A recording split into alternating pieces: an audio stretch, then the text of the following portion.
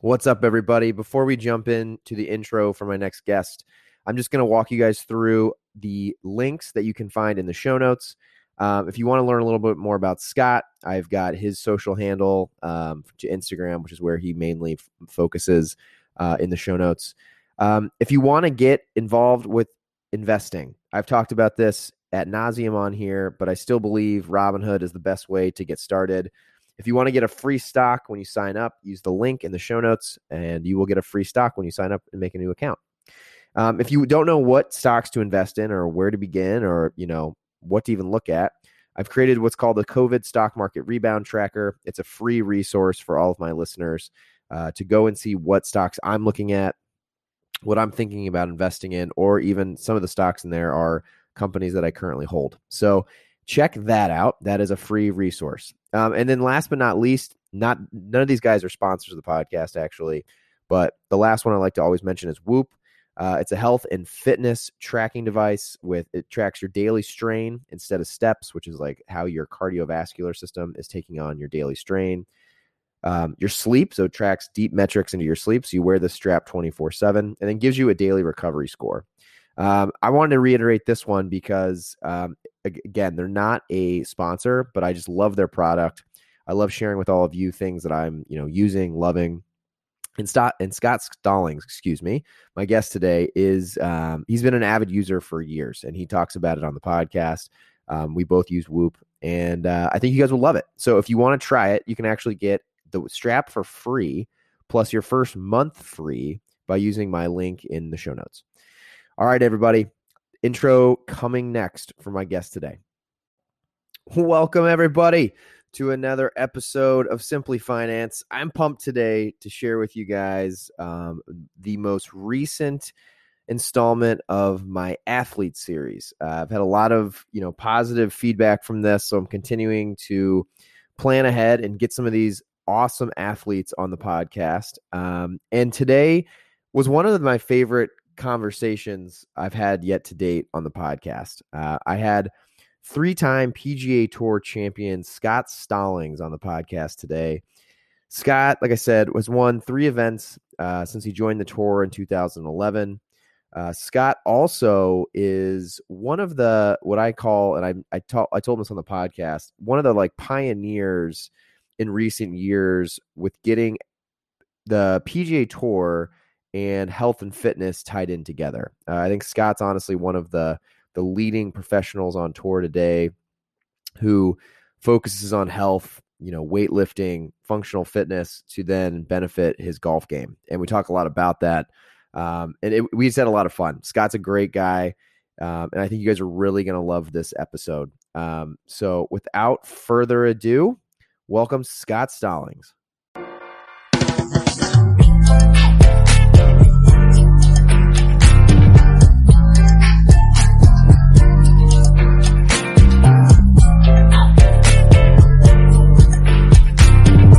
All right. Well, thank you, everybody, for listening to another episode of Simply Finance with Shane White.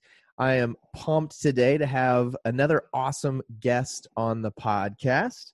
Would you like to introduce yourself and just tell everyone who's on today? I'm Scott Stallings. I'm a PGA Tour player, and thanks for having me. Absolutely. I'm pumped to have you on, Scott. Thanks for coming on the podcast today. Would love to just jump in and start talking about your story. I think listeners of the podcast who have listened to you're one of the members of my athletes series. I'd love to just get into the beginning. Like, how did you fall in love with golf? When did you start playing? Just kind of would love to hear that, initial story of how you started with golf. I played every sport growing up as a kid. And, golf was always something I did kind of in the interim in between seasons, whether it's baseball, basketball, soccer, kind of whatever was going on. And honestly, I did everything, fairly consistent up to about 13-ish. And then Tiger came. Tiger won the Masters and everything changed from there. I remember watching and seeing this kid that was doing things that had never been done and I was just telling my dad, like, man, I want to try to do that. And I mean, he was inspirational for a lot of people I'm 35. So, kind of in that sweet spot of looking at like, oh, that was what made me want to pursue this as a job and a career and different things like that. I mean, you're 13, you're not really thinking about playing on the PGA Tour or playing in majors. You're thinking about just like, man, I really want to play golf and kind of whatever that looks like. Now there's kind of a way to go about it. At that time, it was just like, I'm going to not play other sports and play as much golf as I possibly can and hopefully figure it out as we come along. So there wasn't like this drawn out strategy or timeline. It just kind of, hey, I'm going to, take a little bit more time and put it into my game and, so slowly but surely figure it out and, continue to fall in love with it. And was able to play in college. I played at Tennessee Tech and, which probably no one's ever heard of, but then you go into, and I had a good career there, and I had some good people come around me and help me, give me an opportunity to turn pro and transfer that into, have an opportunity to run it, take a couple runs at Q School, and was fortunate enough to, at that time, it's the Korn Ferry now, but at that time it was the Nationwide Tour, and then play. And I played 1 year. I played about a year and a half or so, mini tours a year on the Nationwide, and then I just started my 11th year on the PGA Tour. Wow, congratulations! That's an awesome time to be on the the PGA Tour too. 11 seasons. What do you know? What's like the average? It's different than like the NFL or something, I'm sure, obviously, because you can play for a lot longer. But I know the NFL is under 3 years just because I have some NFL buddies, and I have some friends all in other sports. And Sure. Golf, it's unique in the fact that it's the only common ground sport. Like you and I can go play, and irrelevant of your talent level, like we can play and everybody have a good day. It's not like you're going to go tell Justin Verlander like, hey man, let's go let's go let's go hit. And he's right, like, true. Man, like that would not be fun for anybody. No, not at all. Or like the NFL. Let's go play. Yeah. Let's go play tackle football with one of these guys. Yeah, you're gonna run like a slant route and just catch a ball over the middle and just get killed. Exactly. Like that's not. But so it is enjoyable, the fact that basically whether you're in a normal normal work environment or a professional athlete or kind of whatever, golf is something that is unifying and allowing things to kind of come together. And it's pretty unique in the fact of what I do for a living. A lot of people think about what they do as soon as they get off of work. So, right. It's pretty weird, especially I come off of like 4 or 5 weeks on the road and my friends are like, hey, you want to play? I'm like, no, I don't. That's like the one thing I don't but you're off. But you're off is like, I'm off from doing what you're thinking about doing when you're off. That's so true. That's funny, and, right? It's definitely a balance for sure. But I mean, because I enjoy kind of getting away from the monotonous grind of the tour. Sure. But also I got to figure out a way to kind of separate myself from the game a little bit and make sure it's not just like always work. And because I do love it and I enjoy the game a lot. But it's definitely a balance and something that has to be learned. And everyone kind of find what the best version of what that looks best for themselves. Sure. Yeah. I know. I had the only other sport, and it's definitely obviously an up and coming sport, and I know you're into it, is I think CrossFit's kind of similar. I had Matt Frazier on here. Sort of like, you know what I mean? Like me and Matt could do the same workout. He'd kick my ass like you'd kick my ass in golf, but like we could do it. You know what I mean? Yeah. I mean, I was on Matt's podcast and we started talking about it, and he said, I'm not playing golf with you until I know that I could get shots how you would have to basically scale down my workout. Sure. I was like, well, I said, I'm not touting my fitness level by any means, especially compared to you, but like and he's like, well, I play like twice a year. I was like, well, I work out a lot. and I'm pretty good at golf. So like he's like, I know I got a long way to go. And then he just immediately changed the subject. That's hilarious. So, Yeah, maybe but, you could hit from the closer tees or something. yeah, One mulligan. we did a show, with, Rich Froning down in Cookville, and basically like he wrote a workout and I wrote a workout and we kind of did it together, That's awesome. which was great. And Rich had become a good friend and honestly a big part as far as helping me get to where I am today. Like he was one of the first people I reached out to when I was trying to make some of the changes that I made Oh, and kind of going into, everything to get to where I am today. But it was interesting to see, like, I understand the idea of CrossFit and, how it doesn't matter. Like, I mean, everything can be scaled and made unique for that individual. And you kind of keep the integrity of the exercises together, but, maybe the weight is different, the reps are different, or the time's different, but the overall idea is the same. yeah. Right. You start throwing out names like that, and that becomes maybe not the same conversation, but I completely understand what you're saying. For sure. True. Maybe I'm over my skis a little bit on comparing, me and Matt doing the same CrossFit workout and being fair, but yeah, you get what I'm saying. I mean, I want to get into your story, but while we're on fitness, I'd be curious to know for you. I mean, to be honest, I remember the reason I followed you on like Instagram or whatever. I remember being like, oh, Scott's like one of the few guys on the tour I've seen, like he's into like fitness too. Can you maybe just get into like why you decided to kind of make fitness a priority for you? And has that evolved your golf game at all? I think to be honest, there's a lot of people that don't correlate fitness and golf. I always have, but I think a lot of people don't.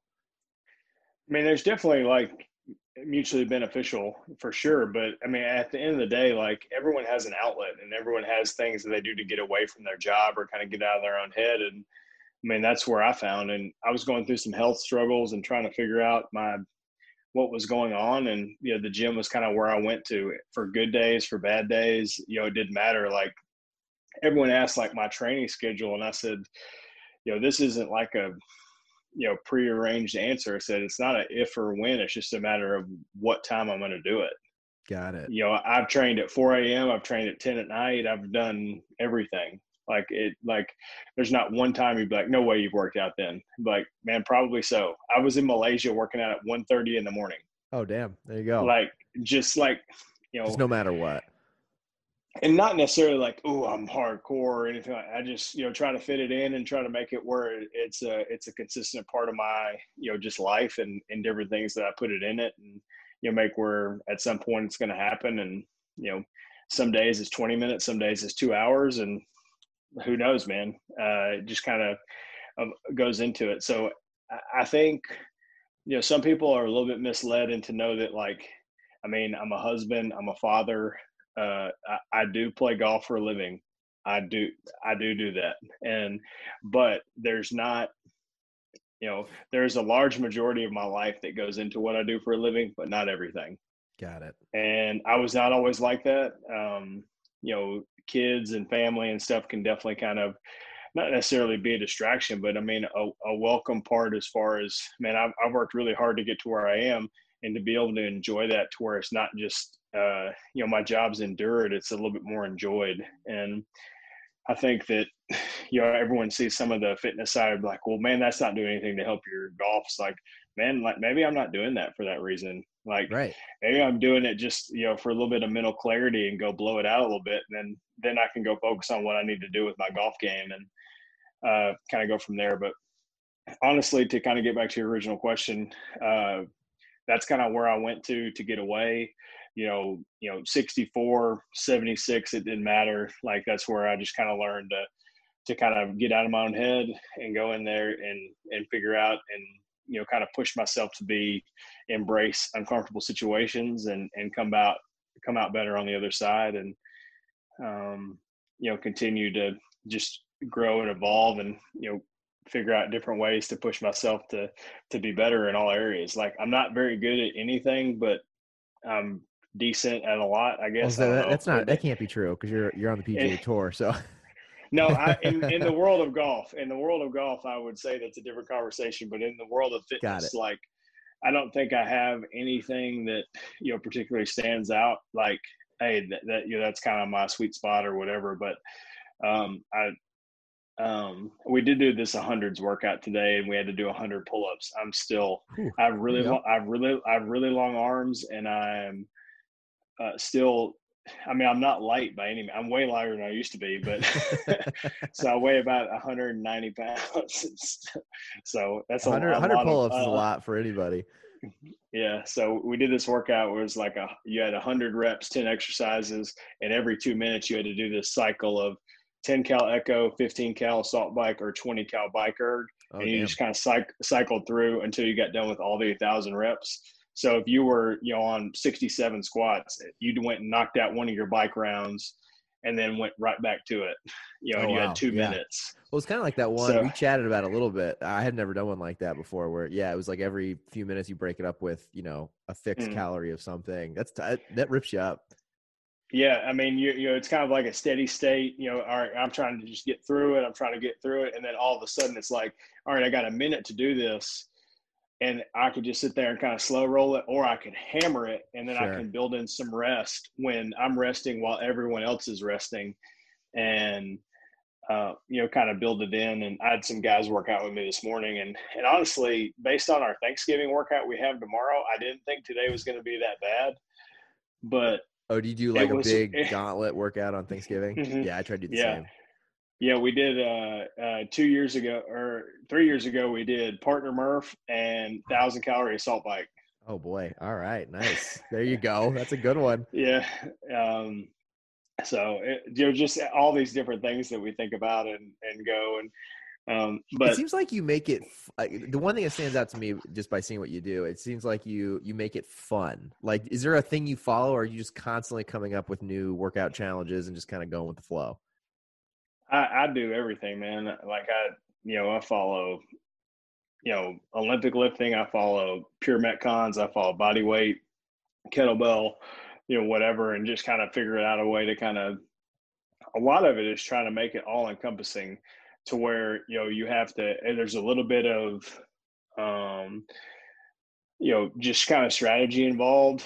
And like in the workout that I was talking about earlier, I was probably getting on the bike with 10 seconds to go with the 2 minute timer, just so that I could, as soon as that timer hit, I could get the full into there and get as much rest as I possibly could. So then you know I was probably working a full 1 minute and 50 seconds out of every 2 minutes, instead of kind of slow rolling on the bike and then taking me 30 seconds to catch my breath and then be ready to roll back into. And I kind of like those kind of workouts where you kind of got to figure it out, or you get done and you're like, crap, man, I screwed up.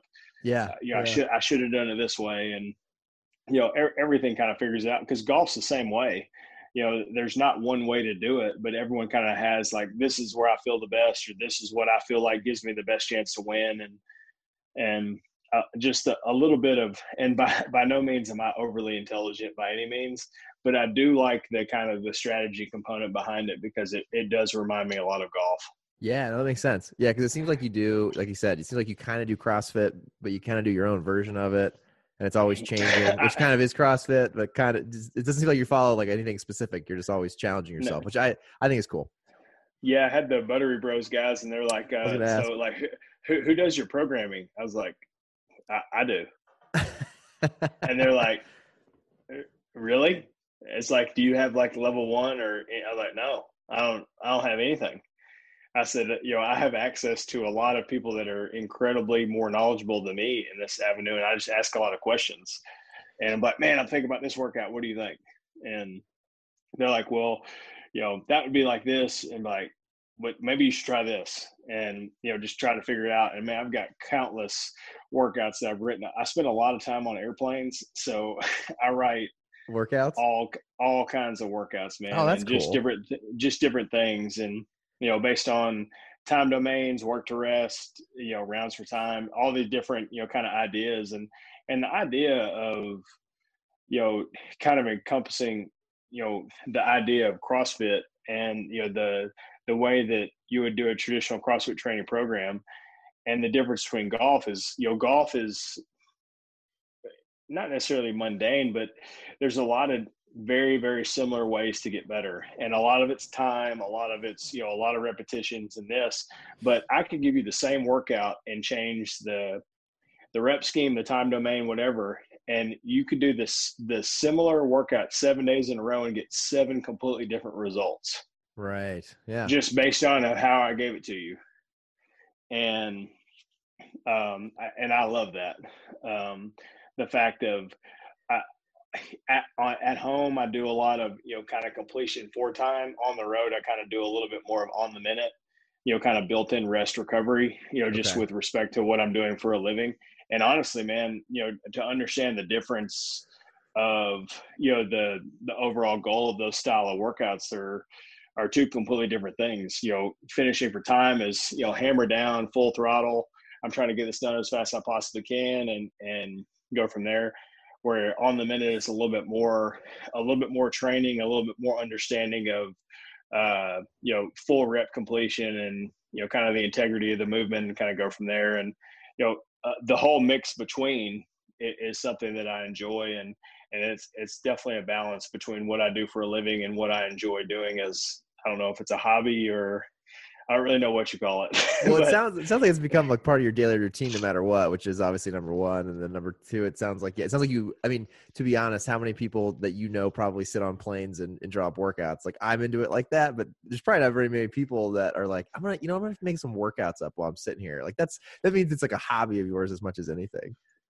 and I don't know. I guess I enjoy the fact where, if some guys are on the road, it'd be like, hey, man, I've got a 35-pound kettlebell, a 10-pound ball, and a jump rope. What should I do? And be like, I got you. I got a Like, notebook here. Yeah. like just different things like that, or, the ability to kind of send somebody different things. And golfers are predominantly not people that tend to embrace discomfort or like, hey, I'm going to put myself in awful situations and see how I deal with it. Yeah. But golf is also the only sport where you can do everything right and get a bad result.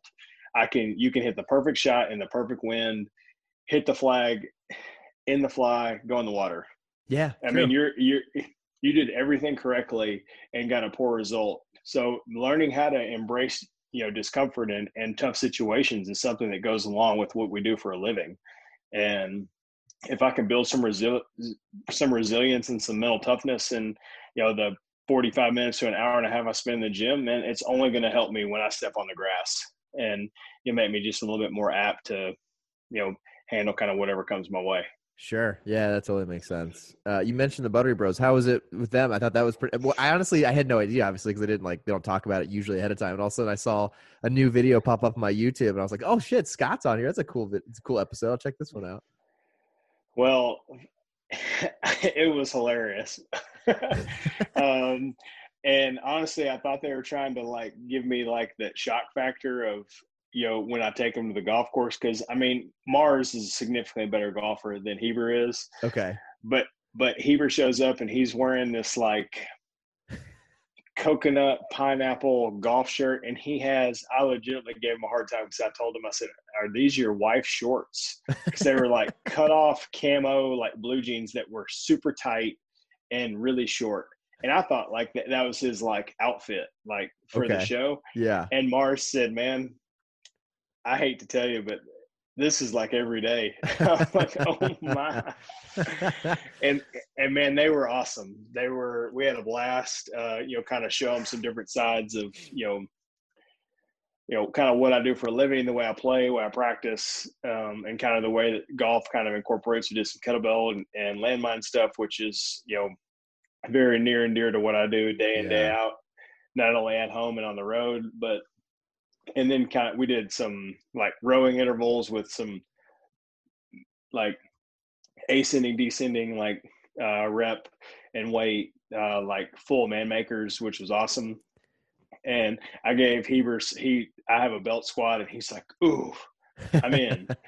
And so during quarantine, with the group of guys that I train with, we had made some really, really rough belt squat workouts. And so I Love sent them it. to them and I left and they actually stayed for, probably, 3 or 4 hours before they had to catch a plane. And he was like, Mars is carrying me to the airplane. Oh, that's hilarious. They just hammered that home. Yeah. It's like, this is maybe something, maybe not the best decision before we go get on an airplane to fly back to Utah. And I was like, it won't be that bad. And then they kind of got into it like, That's hilarious. so, They're going to sit on a plane with destroyed legs. but it was a good experience. I think it was good for everybody.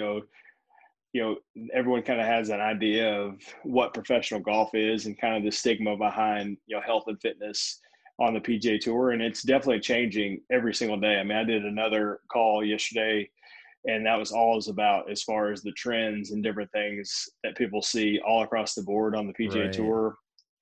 And so it was cool to see that. I remember when I first kind of got into it, going to gyms and telling people that I play on tour, and it was like, all right, here's your bands. You need a ball and a mat. And I was like, no, man, I'm going to go like use these dumbbells or like this kettlebell over here. And they're like, here's the lightest one we have. We don't have any lighter. And, oh my God, that's so funny. You're like, no, man, that's not what I'm doing. Yeah.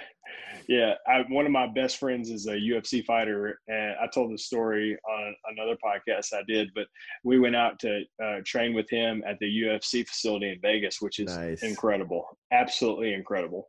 And I had this guy follow me around like for 30 minutes and I finally asked him he was like my moon shadow, like, hey, what's going on here, man?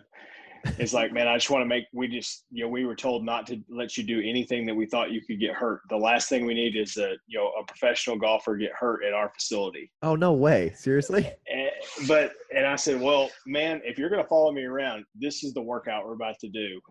So you're going to participate or you're going to leave. Yeah. So I started writing it out, and I was like buy-in was like 200 calories on a salt bike, and I couldn't find the guy. He just left. Oh, that's hilarious. He's like, if I don't see it, I'm not involved. Yeah, but I think just the whole stigma of understanding of people see what we do for a living, and they don't understand all the stuff that kind of goes into getting us to that point.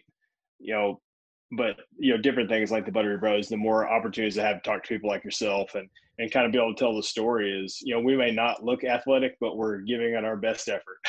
Well, yeah, I think it's funny though. It does seem like it seems like that stigma is changing a lot, and you do see guys on tour, trying to incorporate fitness a lot more into their game. I mean, I can only imagine.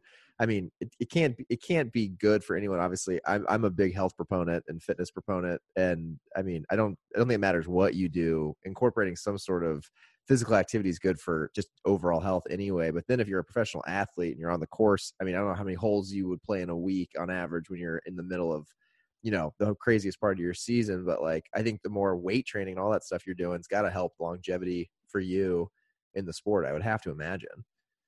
Yeah, I mean, just the wear and tear of what we deal with on a day-to-day basis is something that,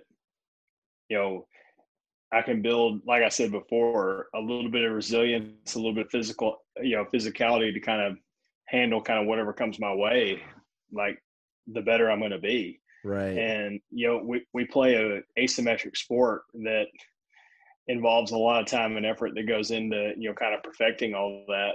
And you just don't have the time to kind of undo that asymmetry. And, so building up a foundation of, from all aspects from the ground up, I mean, and, kind of being able to handle all that stuff. I mean, the better off you're going to be. And the more, kind of knock on wood, like the better off you're going to be and kind of, prevent, any kind of injury. And I think the stigma too, like, I don't want to push myself. I don't want to feel this way because I don't want to be sore or I don't want to, be potentially injured or whatever. And my mentality is like, I want to do this so I don't ever feel like that. Right. Oh yeah. And not that just makes you immune to just, anything, kind of freak accidents, stuff like that. But for the most part, like, the stuff that we deal with on a week in, week out basis, like, I don't want to be the guy that, like, I tweak my back because I get my, golf clubs off the baggage carrier at the airport. Oh my God, right. Yeah. Like, I don't want to be that guy. or I don't want to be the guy that like I'm not going to go jump on that trampoline that I was telling you I built with my kids because like, oh, I don't want to hurt my back. Like, man, I want to be able to go run. I want to be able to chase my kids. We just got a dog running Oh, around wow, there our you go.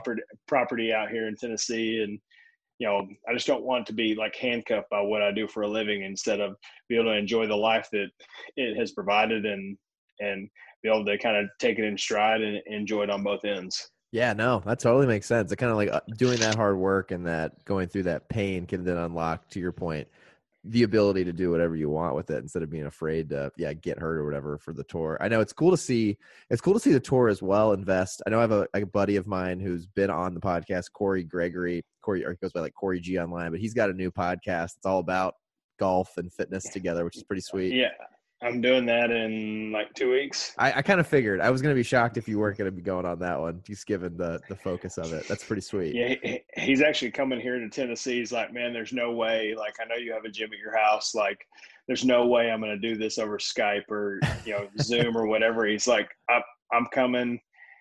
We're going to train. We're going to talk about it. We're going to figure it all out. I was like, sure. Oh, love it. There you go. Cool. Come on, man. He's so one of the guys that I always not joke with, but I always ask him because he's so into, not to get totally off topic, but he's so into like the bodybuilding, powerlifting. I always ask him like, you ever do CrossFit? You ever get into like any other stuff? I'd love to see you guys. I mean, you guys training together would be a cool combo. I sent him a picture of like the Hulk doing curls. Is like, I start my 1,000 rep curl a day, which is basically, I was like, all you do is upper body. Like he's like, we squat, we deadlift. I was like, I'm sure he does everything. Like, he's got this whole thing, this like squat every day mentality thing. And honestly, he sent me the thing with the lunges.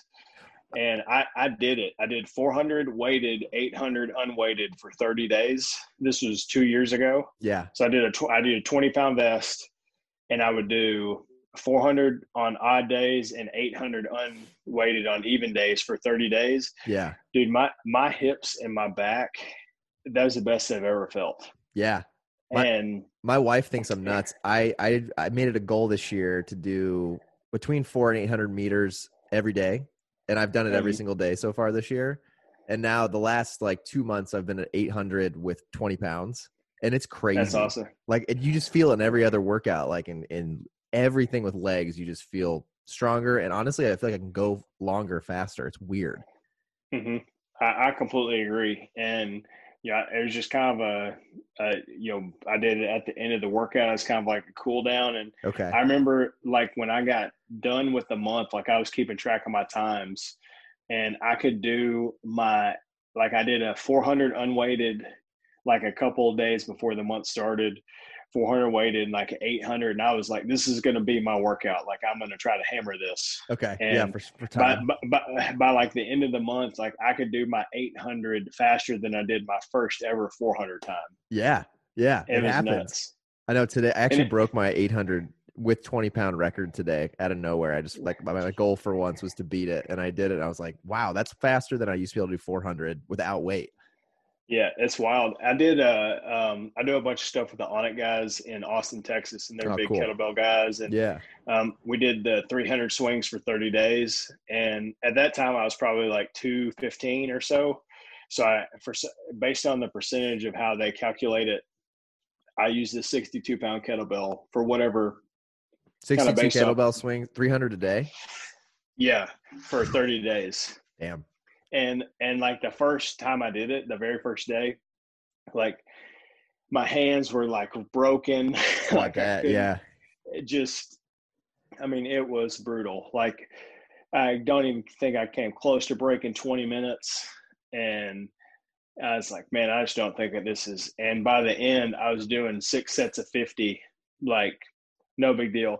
And at the time, like, it was just kind of something like the lunges. Like, I would just finish all my workouts and I would just do that at the end. And at the time I was trying to, and this was off season too, so very similar time of year, I was getting to the point of like, man, my goal is to try to have a 500-pound deadlift. And I was like, let's just see how it goes. Oh yeah. And just kind of the way the balance of golf and fitness and everything was, I was deadlifting once or twice a week. And, not like crazy high volume. I would try to, 1 rep it, once a week maybe, and just try to second see how. But just doing that whole process, you see how guys try to build up their deadlift and just their different strength training programs they do to do that. Sure. Yeah. That kettlebell thing, I went from like 415 to 475 in a month. Whoa. Damn. Really? Deadlifting like, and honestly, like anything, the more you do it, the better you get. Right. But honestly, like those high volume, training ideas with the lunges like Corey does, the kettlebell thing that the On It guys got me to do. I mean, just different things like that it is wild to see the resilience you can build up. It's like, man, I may seem this, like for the first week, you're like, what's going on? You can't sit down. Like you don't feel very good. And then that, like the turnover happens and you look at it like, man, this is the best I've ever felt in my life. And right. kind of Yeah. go from there. No, it is crazy. It's great. It's cool how you've like kind of incorporated, it sounds like, all these different training, designs into like just whatever you want to do. For sure, man. And like I said before, there's a bunch of guys way smarter than me, and always try to pick their brain or shoot them a text, and kind of figure out different ways to incorporate all that into kind of what we're doing. Right. Yeah. No, it makes sense. And you're always changing, always varying. Sounds like. I mean, that's kind of scientifically been proven to gain results. That's awesome. Well, it's cool that like training's like a big part of your life, and I honestly, it's probably going to help with longevity for the sport for you. I'd love to also chat through a little bit, like getting back to your story. For me, it was funny as I was thinking through just like some questions for this. I played middle school and high school golf. Was not good enough to play in college. But I always think back to when I was in high school. I definitely did not put in the work. Like if I look back, I'm like, shit, I definitely should have like put in more of the work, especially with like high school, because you're playing for free. You can play as much as you want. I could have been doing it night in, night out, and definitely didn't. For you, when you were like in high school, do you remember like, were you good enough to like, were you getting looked at from colleges, or how, I guess from that point on, did you think you were going to go pro in golf, or was that still like your ultimate plan? I just think it's so interesting to learn about your story from like even high school. No, I was definitely a late bloomer. In high school for sure. I had a couple like bigger schools, but honestly, it was a new process for all of us. Definitely with my family and trying to figure out kind of how all that worked, and going, like I said, I went to Tennessee Tech, and which is also where Rich went, and it's kind of how we didn't know each other in college. We definitely knew each other after, but just the whole process of kind of what that looked like of playing a collegiate sport and kind of balancing that. And I had always maybe in the back of my mind, like, man, I'm going to turn pro. I'm going to do this. I'm going to do that. But I think kind of looking at it with the perspective of until my coach he played on tour for 4 or 5 years, way back in the 60s and 70s. And he said, man, if you are not going to give this a try, like you're shortchanging yourself. And that was the first time I'd ever had someone believe in me more than I believed in myself. Oh, wow. And kind of put their arm around me. And I mean, my parents were super supportive, but I mean, they didn't know anything about professional golf or what that looked like. It was just like, man, we just want what's best for you. Right. And, he'd had an experience, some experience in that. And then from that moment on, man, it just kind of took off on a world of its own. I was an All-American. I ended up playing in the NCAA tournament. I ended up playing, and I checked in, and we were at the NCAA tournament in Oregon, and the lady asked me if I was in the right place. Are you serious? Because of the school, or because of why? Yeah. Like, I mean, Oklahoma State, Georgia, all these crazy great college golf teams. They're like, who do you play for? Oh, gee. I'm like, I'm pretty sure I'm supposed to be here. Oh, I just flew like 100 hours to get out here. And then that was the first time I knew that like college team flew private to tournaments. Oh, I didn't know that. Like, Did they really? I was like, what does that mean? It's like, that means we flew from our campus to here. I was like, without stopping? Because I mean, I had like 9 connections to get from Cookeville, Tennessee to Bend, Oregon, and I'm pretty sure we rode a horse, rode a boat, and then rented a car or something just to get out there. That's hilarious. But it was at that point, at that moment in my career, I was definitely getting some opportunities to kind of pursue it at the next level. And I had some great people that kind of helped. I had a great professor that kind of helped me back at school build a business plan as far as how to turn pro. And, Oh, wow. Oh, so you actually had a kind of, professor help you like line up like financially how it would work? yeah. So, I was a business management major, and your junior and senior year, you did a week out of school to go interview for jobs. And the Sure. way that you Yeah. got credit for missing class is you had to basically write papers about the jobs you interviewed for, irrelevant if you got the job or not, but just, what did you get? What did you learn? Is this interesting to you? Is it not? And, smart aleck guy, junior in college. And I just wrote a paper that said I was going to play professional golf. And my professor at the time was also my advisor, and I knew him pretty well to nowhere near the extent of where I ended up knowing him. Okay. And he's like, and he's looking up, and we turn in our things, and he's like, "Ah, man, I always love it when we get one of these aspiring professional athlete guys." He was super dry and really sarcastic, and Oh, he's like, geez. "Scott, you know, please just advise us as far as just how this whole process works." He said, "I'm sure we have a lot of people that would, just like to learn about that." I'm like, Like this in front of the "Okay," class? in front of the whole Oh, class. lovely. Yeah. And I'm like, "Man, I'm a pursue professional golf as a career. Like, that's what I'm gonna do." He said, "I don't want to interview for jobs. I don't want to give myself a way out. Like, I want to double down and give myself. I want to, hammer down into it, and that's what I'm gonna do." He's like, "Man, I think it's great." He said, "I got one question for you. Like, when you graduate next May and you leave and you're going to go, play professional golf, and you're going to go to that first tournament and you're going to, drive or fly there, how are you going to pay for the gas to get out of your driveway to get to that tournament?" And I was like, "Oh my, I have no idea." And I mean, everybody laughed, everybody had a good time. And he said, "This is something that I feel like I know a lot of." And he wasn't a golfer by any means, but he Okay. understood just, there's, like anybody, there's way more that goes into it than people think.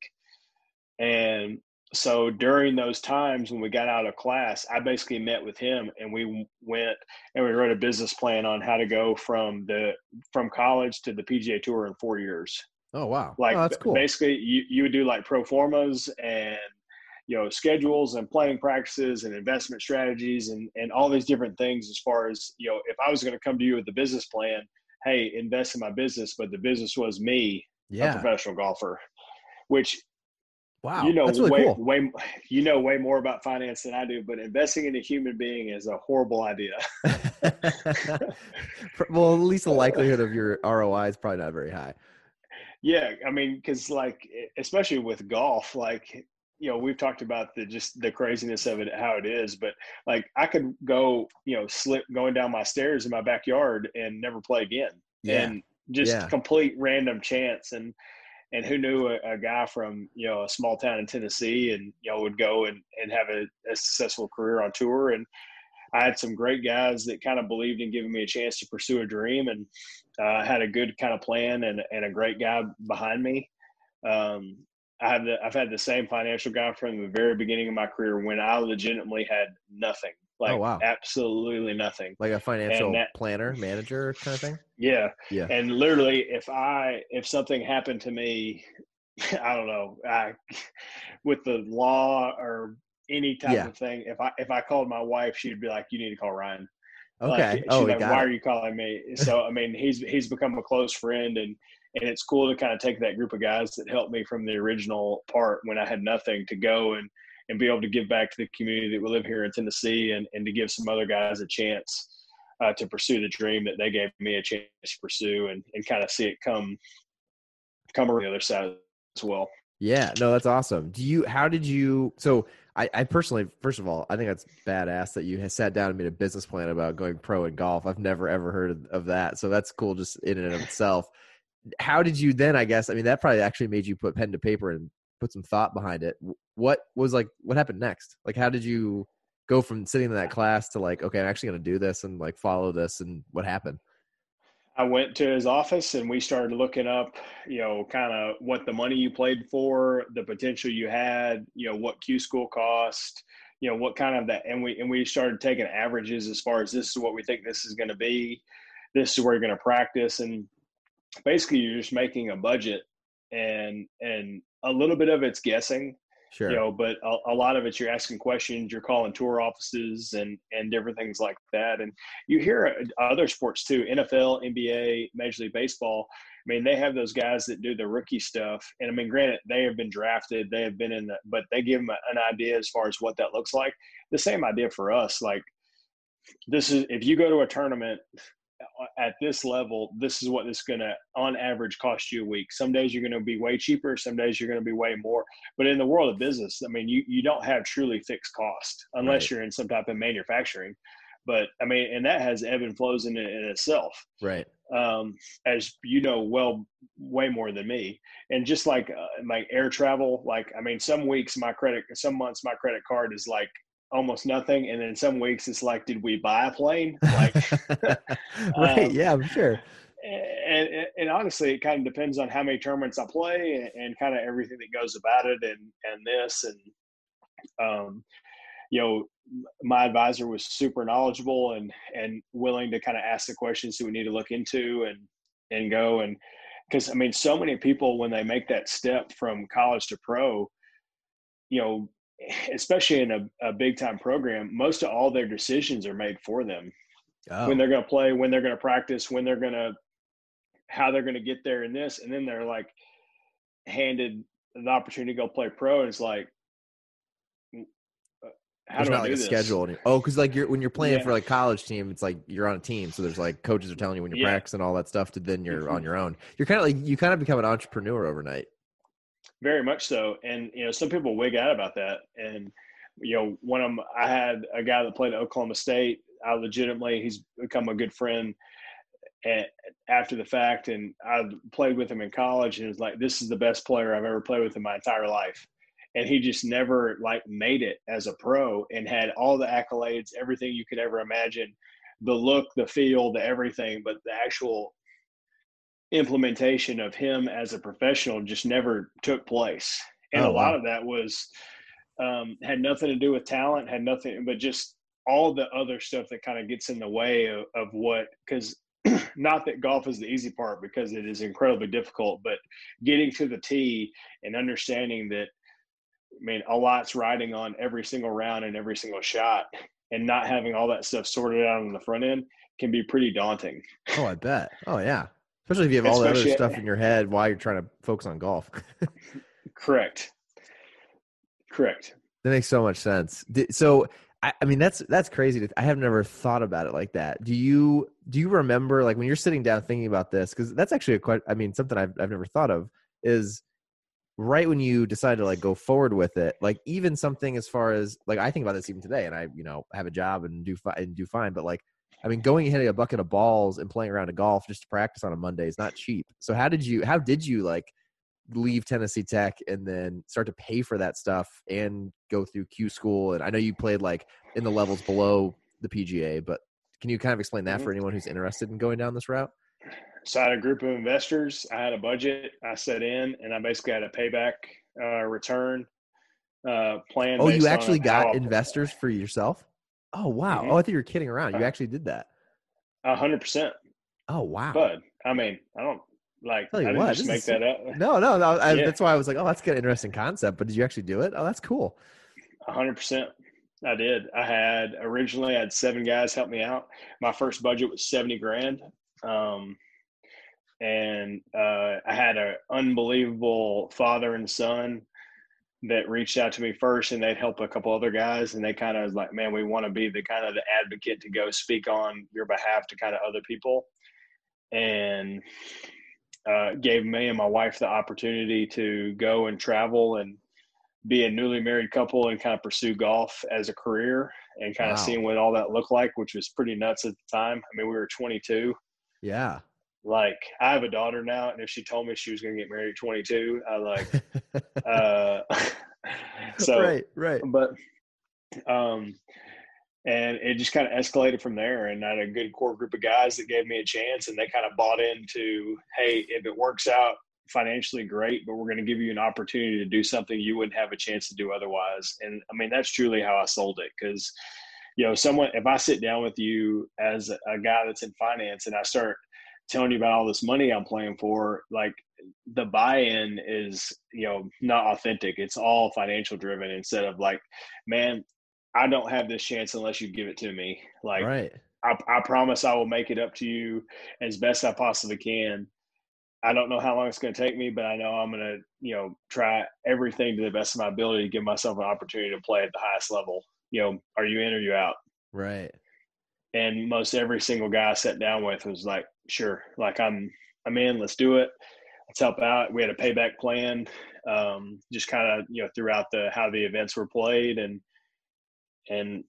kind of how things went from there. And Wow. then I escalated to the nationwide tour, which, I had never flown to a tournament until I got my nationwide tour card. And so I got my nationwide tour card in the first week of December and the second week of January. So 4 weeks later, I was flying to New Zealand. Whoa. Whoa. That So does I escalate had quickly. I mean, the largest expense at that point in my career that I had ever had, like a one-time expense, was Q school, which was, at the time was $5,000 for all the stages. Okay. I mean, that was a big check to write at the time. Oh, I bet. And then I remember I played Australia and New Zealand, and we were down there for, let's call it, on the front end and the back end, call it 3 weeks. And I remember my credit card bill for that first month. That was like caddy, everything included. Like, all thing was, I finished like 50th, and I finished like 6th in Australia, and I made just right under $27,000, and I netted $1,000. Oh, wow. Holy And cow. I remember seeing my credit card bill and literally about having a heart attack. Like, Yeah. I was shocked my credit card balance like could go that high. Yeah. I And bet. like seeing it come through, be like, I mean, if I'd have missed both cuts, we were 30,000 in the hole, and we only played 2 tournaments. Like, just Right. start looking at it from like, red and black, red and black, red and black. Like, Yeah. Well, I mean, but then, that's crazy. Sorry, go ahead. but I mean, it just to show you how quickly it can change. And man, if you don't have someone good in your corner, no matter what you do for a living, it's especially in the professional side. Like, I mean, the ebb and flow of the positive, negative end on the financial side is just, it's pretty wild. Yeah. And I mean, I could play 4 tournaments a month. I could miss every cut, and it could cost me this. I could play 4 tournaments in a month and top 10 every event, and it could make this. And it's just like, All over. so, and, being independent and understanding like quarterly taxes and like all that stuff, man, you got to have your guy dialed in. And our first tax guy was like, man, How much and work that is for him. Yeah. yeah, paying taxes in all the states that we play and where my corporate sponsors are, and kind of everything that's balanced from there. It's the business side of professional golf is very unique, and not that it's people don't think about it, but I think it's definitely underappreciated because we are individuals, Yeah. and there's a lot of accolades and a lot of exposure that comes from what we do, but there's a lot that goes into it as well. Yeah. I mean, I honestly, until I talked to Adam and you, I didn't really even never thought about just how complex it is. And to me, it's eye opening. And I'm sure for listeners, it's definitely eye opening for people to realize. Like I said at the beginning, I think a lot of people have this envision that it's like any other sport where you like, you get picked up by a college, you go play in college, and then all of a sudden it's a draft day and you got this huge salary that you're guaranteed and you're playing. Yeah. And no, golf's not the same, man. Golf is, I mean, do you think you would know, but like, do you think a lot of young professional golfers like do some not make it because they just like can't play in enough tournaments and they can't afford it, and that it's like they kind of churn out that way? Yeah, the financial undertaking of what it does to take it to play at the highest level, man. And I get asked all the time like what I would want to do whenever I'm done playing, and I think it would be more just to be ambassador to try to help people kind of bridge those gaps, whether it was from high school to college or college to pro. That's such a vulnerable time, not only from like just a life standpoint of just the transition of what that looks like, but let alone like, you're a highly touted, super recruited high school guy, and then you go on a team where everyone else is the same. Yeah. And then you're on that super competitive, and then you're like, you're the one that's just slightly a ticket better, and like, all right, we're going to try to play professional golf. And then you go in the spot where all those other studs are all in that same environment, and the next thing you know, you're like, and I have to pay for this. Yeah, right, right.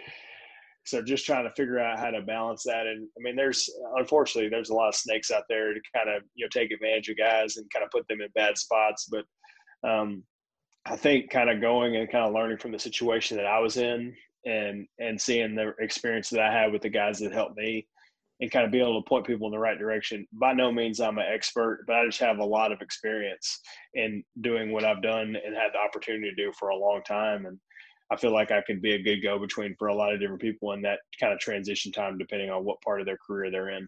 Yeah, man, that's really cool. That's a really cool thing to want to do after golf too. No, that's wild. So when you were just getting onto tour, and for anyone else who's in that stage, it at that point, I'm assuming too, are you really relying on earnings from each event to kind of fund the next things? I'm assuming like corporate sponsors aren't like just jumping on right as soon as you join, or are they? I don't know how that part works. I had some graduating from the Nationwide Tour, which is now the Korn Ferry Tour, to the PGA Tour. So I had some guarantees, which was great. Yeah. But then you start figuring out just how it can change so fast. So I missed my first 5 cuts on the PGA Tour, which is all the West Coast. And I remember I got my tour card, the same thing that goes along. So a year later, I told you I went from Florida to New Zealand. I get my card in Florida and I go to Hawaii, and everyone's like, you got to stay at the Kahala Hotel. Like, it's your first tour event. It's this, it's that. I'm like, I'm in. Let's do it. My wife and I are going. We're going to – well, I bogeyed the last hit it right behind a tree on number 9, chip it out through the fairway, chip it in the rough, knock it on the green, 2-putt for 6, miss a cut by 1. Oh. And we're going to fly back to get ready to play Palm Springs. And I get my hotel bill, and it was $2,700, and I almost threw up. Oh, man. Like, legitimately almost passed out in the middle of the – because all I'm thinking about is, like, I bogeyed the last hole. Like, I missed the cut. Like, what in the world's going on? And just the reality of, man, this is a completely different level. So I missed my first 5 cuts on the PGA Tour. And, definitely some of the most expensive events of the year, especially West Coast, mostly in California, and kind of balancing all the stuff between. And we play Puerto Rico. It's my 6th event. I make the cut. I finish kind of like middle of the pack. And the guy that was kind of like my mentor on tour, Kenny Perry, was sponsored by Transitions, and he helped me get a sponsor exemption in Tampa. Oh, cool. And incredible week, opportunity. I had a chance to win coming down the stretch, and I finished 3rd by myself. And I made $386,000. Damn. And I saw that text come through, and I almost threw up again. Like, it's got to be contagious. Was that a contagious feeling? Like, you're like, and I think there's the financial aspect of and maybe it becomes a consideration every now and then. But at the end of the day, like, I'm not making decisions based off of finance out there. Like, I'm truly trying to put myself in the best to try to score the best I possibly can. Definitely. Yeah. And right. if is that eagle, is that double bogey, whatever that looks like, kind of hole by hole dependent. But I remember, like, laying in bed, like, looking back, it's like, it's still there. There's no way it's still there. Yeah. It's still there. But just knowing, like, the ebb and flow of what I've had, especially the first basically month and a half on tour, to that experience was just like, the highs and lows. Yeah, man. And kind of seeing it all and kind of what it can. And truly, like, someone achieves a dream every single week on tour. And, whether a guy's first top 10, a guy's first top 5, a guy's first playoff to win, and everything happens. And it's the stories throughout professional golf are pretty wild. But that first 2 months on tour was very eye-opening, and the range of emotions was like, I am not ready for this, to like, oh my gosh, I almost won. This is back and forth. yeah, just kind of seeing it all, and it was crazy. I just remember that first one that came through, and I was looking at it and just absolutely blown away. And that everyone's like the aha moment as far, and not that that was it, but just the reality of truly how some weeks can truly change your life forever. Yeah, no, definitely, definitely. I want to be cognizant of time, so I have a couple more questions I wanted to ask. The one was, so I mean, obviously this is a crazy cool story, and I'm sure for a lot of guys that end up on tour, they have some sort of uphill, downhill, all sorts of back and forth. But what was it like the first time on the first PGA Tour tournament at the first tee? Do you remember like that moment and what that was like? I mean, that's got to be such a cool feeling. 100%. It was the 10th hole at Waialae in Honolulu. Yeah. And legitimately, if you and I went and played there today, like we just got on a plane, flew out there and played, I would hit driver on this hole 100 times out of 100. Okay. It's a drivable par four. I was all jacked as my first tournament. I'm gonna drive the green. Like I'm going to do this. Yeah. And I got it on the tee, and all the emotion of this is my first hole ever on the PGA Tour, it all hit me at once. Like I started sweating really bad. Like I changed my glove. Like I just started sweating through it. Oh, wow. And my cat, I was like, man, I'm not hitting driver. He's like, all right, where are we going to hit? He's like, we're going to hit 3-wood. We're going to hit like this, that, because the pin was kind of in a funky spot. He's like, all right, man, whatever you're the most comfortable with, like what club do you feel like you could make the best swing? And granted, we're talking about a guy that's thinking about driving the green. Yeah. I'm like, I feel good with a 7-iron.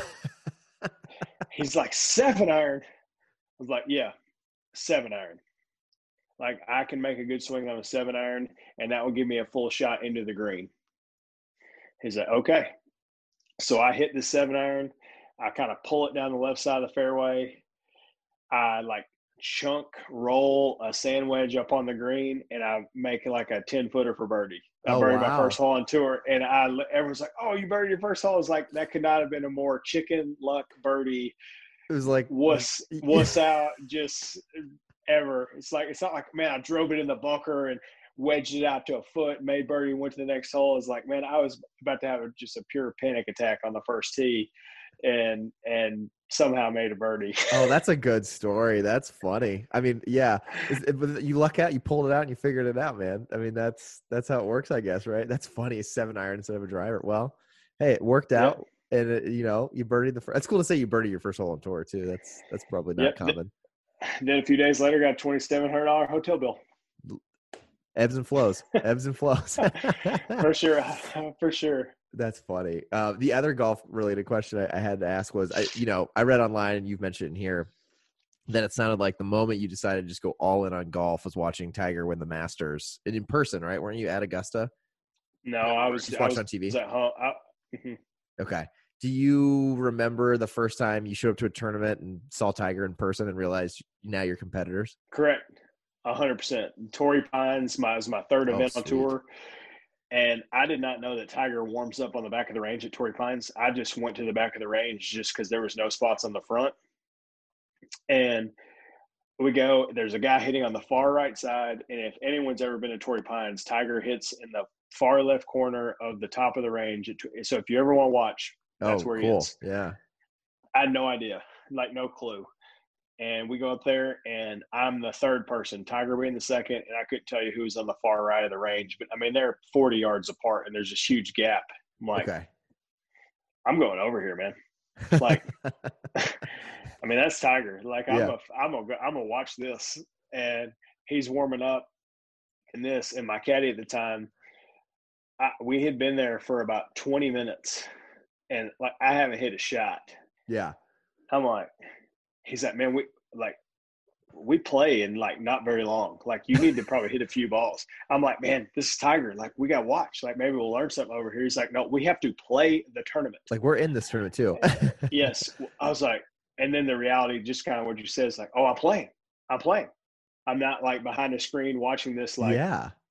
Okay, I'm gonna go out there, like just chunk fat my first lob wedge, and that like Lee Trevino from Happy Gilmore, where he's like, I just look over and I feel like Tiger's just like, Oh my gosh. We got And someone just new on the tour. yeah, just laughing at me and making fun of like, man, who's this idiot over here? That's And so funny. That's so that funny. was Have you it. ever been paired with him? Yeah, a few times. So, and he's a great guy, and just seeing the transition that he's made the last few years, especially that, I saw him when he was player of the year. I also saw him with, all the struggles that he's been, and it's all been well Sure. documented and kind of seeing on both sides. But I'm super thankful for all the stuff that he's done for us on the PGA Tour, providing. I mean, he motivated me to try to pursue it as a career, and Right. I mean, he's super into health and fitness. He's nowhere near capable of what he used to, in terms of just with the stuff going on with his back. But I mean, Right. he's super into it. We'll, see him on the range or something, and ask like, all right, what'd you train today? What'd you do? What was your workout? And, Oh, that's cool. constantly wanting to know. And, but I mean, he was the first guy to really kind of, bring a whole new approach to it from the, strength and fitness world. And, it was pretty cool to kind of see it kind of come full circle and to see him kind of take an interest in what I was doing. That's awesome, man. Yeah, that's really cool. I'm sure that's got to be something that you always hold on to. Just like that story from watching him to now you're kind of one of his, colleagues really on tour. That's pretty sweet. Very cool. Well, the last couple questions, Scott, I just wanted to ask you. These are stuff that I like to ask, any guest I have on here, but I think it's really cool for listeners. Is so you sounds like you have all kinds of different things. Obviously on tour is a huge priority for you. Fitness and health is a huge priority for you. I'm sure you have goals and things you're focused on and trying to accomplish. Is there anything, tools, tricks, tips that you'd like to share with the listeners just on, is it pen and paper and you just write your goals down from time to time or once a year? Do you have apps? What do you kind of use to kind of keep track of what you're focused on and where you're driving to? Surround yourself with people that are like-minded and going to continue to push you in that daily. And, people are going to hold you accountable if you get kind of off and continue to try to push yourself. I have golf people, I have fitness people, and then I've got one guy that has nothing to do with any of it. Okay. Like, just completely arbitrary, like that just asks random questions like, man, why'd you do that? Like, well, this is why. It's like, oh, I never thought about that. But also like, man, maybe I need to think about doing this differently. And, kind of surrounding yourself with people that can ask you tough questions and, kind of have the ability to kind of speak into your life at any moment.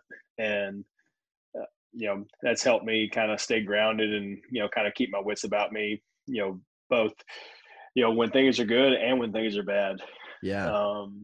And I play a very unforgiving game for a living, and there's no real where to hide, no real place to hide. And so, but kind of seeing that all come, and those guys are very near and dear to my heart, and have helped me a lot to get me to this point in my career. That's awesome. So really surround yourself with people who challenge you and elevate you kind of to the next level. Sounds like. Mm-hmm. Awesome. Very cool. What is, I don't know if you read, or I always say book, but honestly a book, podcast, any source of knowledge, what would be like the most commonly gifted or recommended book, podcast, something of knowledge you share with like your friends? Probably Extreme Ownership at first, the Jocko book. Oh yeah, I love that. It's great. It's uh, as far as based on and this is not to talk bad about the guys that I play with, but there's a large sense of entitlement in what I do for a living, and just kind of the accolades that come along with just the fact that you can say you're a PGA Tour player, but Ah, just the ownership mentality of, man, ultimately it's down to me. Like all aspects of my life, and ignorance is not an excuse, or something I can rely upon as far as to get away with just not trying. And I had a guy 2 weeks ago. It's like, man, I hate when they give me white courtesy cars. Like, oh, interesting. our white courtesy car that he was unhappy with was X7 BMW. So you're like nicer than most I was people's like, car ever. that's nicer than the car I drive at home. Like, come on, man. Like, I don't care. I'm just like, but just the idea of, the stuff that he talks about in the book. I'm a big Ryan Holiday fan. Oh yeah, me All the too. stuff that he goes about, any kind of, you know, man, there's a lot of different ones that I kind of read and kind of continue to go about back and forth. But extreme ownership, can kind of be a little bit in your face, especially when the first chapter is talking about, blue on blue, friendly fire, and just the reality of like, man, like how would you deal with that? And I'm trying to Shit, apply yeah. that to how I would deal with that in golf, but different things like that. And but that was the first book that I realized, like, man, I need to do a better job of taking ownership of every single step of my life, and continue to put myself in the right direction, surround myself with people that are going to continue to push me in that same regard. Got it. Yeah, no, love that. That's fantastic. I'll add that to the show notes. And then really last question is just how can people follow you, follow your journey? There's probably a few things you'd like to share. Yeah, I mean, Instagram, Twitter, and everything on tour. And I try to answer all the direct messages, and stuff that I'm not always the greatest. I try to do everything I possibly can, but there are positive and negatives of both making yourself available on social media. But for the naysayers and the people that just want to constantly question, there are a bunch of people that legitimately want to know. And I've said from the very beginning, if I could take my experience and the stuff that I've learned over the last few years, as far as taking my health for granted and kind of coming out on the other side of it, and continually trying to find the best version of myself day in, day out, if I can help be the go-between to help people not make those same mistakes that I did, and take the experience that I've had to make up the difference, and help them not have to go through the unanswered questions, and kind of point them down a path a little bit faster than I did, then it's all worth it. And I had a conversation with a Symetra tour player. I've never met her in my entire life, and just her and her husband were kind of going through a similar kind of situation, and they heard a podcast that I did. It's like, all Oh, right, cool. I'm gonna continue to, like, I've never met this person in my life, and she reached out, and it's like, man, I would give anything just to have a 10-minute conversation and kind of hear a little bit about what you did. She sends me a message today, lab work done, sleep study scheduled, and kind of start the process as far as to figure out what's truly causing what, and instead of Got it. just people are information is something that people fear instead of things that people embrace. You're in the finance world, you want as much information as you can possibly get to Definitely. try to make sense of it all, instead of like, oh, we don't need to know that. Yeah, just Like, fly. we'll just make it up. It's like, no, man, we probably need to know that. And but there's some stuff that you need to learn to take in, is like, well, we have that number, but that's something that these are the things that we focus on, and so many people don't know what that is. And Sure. Yeah. I've been very fortunate to have some great people come around me and teach me, and put me in the right kind of frame of mind as far as how to handle that. And I was the perfect, I hated doctors, I hated anything in the medical world. And now, I mean, I'm to the point where I do my lab work every 3 months, Oh, wow. and continue to try to figure out what that looks like. And all right, I did this, I did that, and I do a bunch of stuff with the Whoop people. And Yeah, I love um, Whoop. I'm a big fan too. yeah, Love yeah. that. Nice. There So you I mean, go. we just, I mean, I've been a Whoop guy for over 3 years, and just Oh, trying to wow. figure out. I made some different changes to my sleep recently, and last week I averaged over 4 hours of REM and over 2 hours of deep, just with some little tweaks. Whoa. And you don't find that out until you put the time and due diligence to go in the information to find those things. So all that stuff can make a huge difference to kind of get you to where you are today. Yeah, definitely. No, I know the blood work thing is something I've like never really done. It's like the one thing it's like a huge unlock that I just need to start doing. Mm-hmm. So I need to add that to mine. That's a good tip for sure. Yep. Yep. Check out Inside Tracker. You can customize your labs, and Oh, cool. kind of give you a little bit better idea as far as what you're looking at. Okay. Insight Tracker. I definitely will take a look. Mm-hmm. Well, Yep. Scott, thank you so much for the time. This has been a really good time. Been a blast. I've had so much fun. So thank you so much. I really appreciate you coming on today. That's awesome, man. I appreciate you having me on, and we can do it again sometime. Yeah, let's definitely do it again. Good luck with the holidays and the off season. Hope you get to enjoy some of it, and pump for your next season and everything, firing up in a few months. All right. Well, I appreciate it very much, and I'm gonna go back out and check this trampoline out and see how I did. Love it. Yeah, I was gonna say have fun, man. And happy holidays. I appreciate it. Thank you, man. Awesome. Thanks, Scott. Thanks.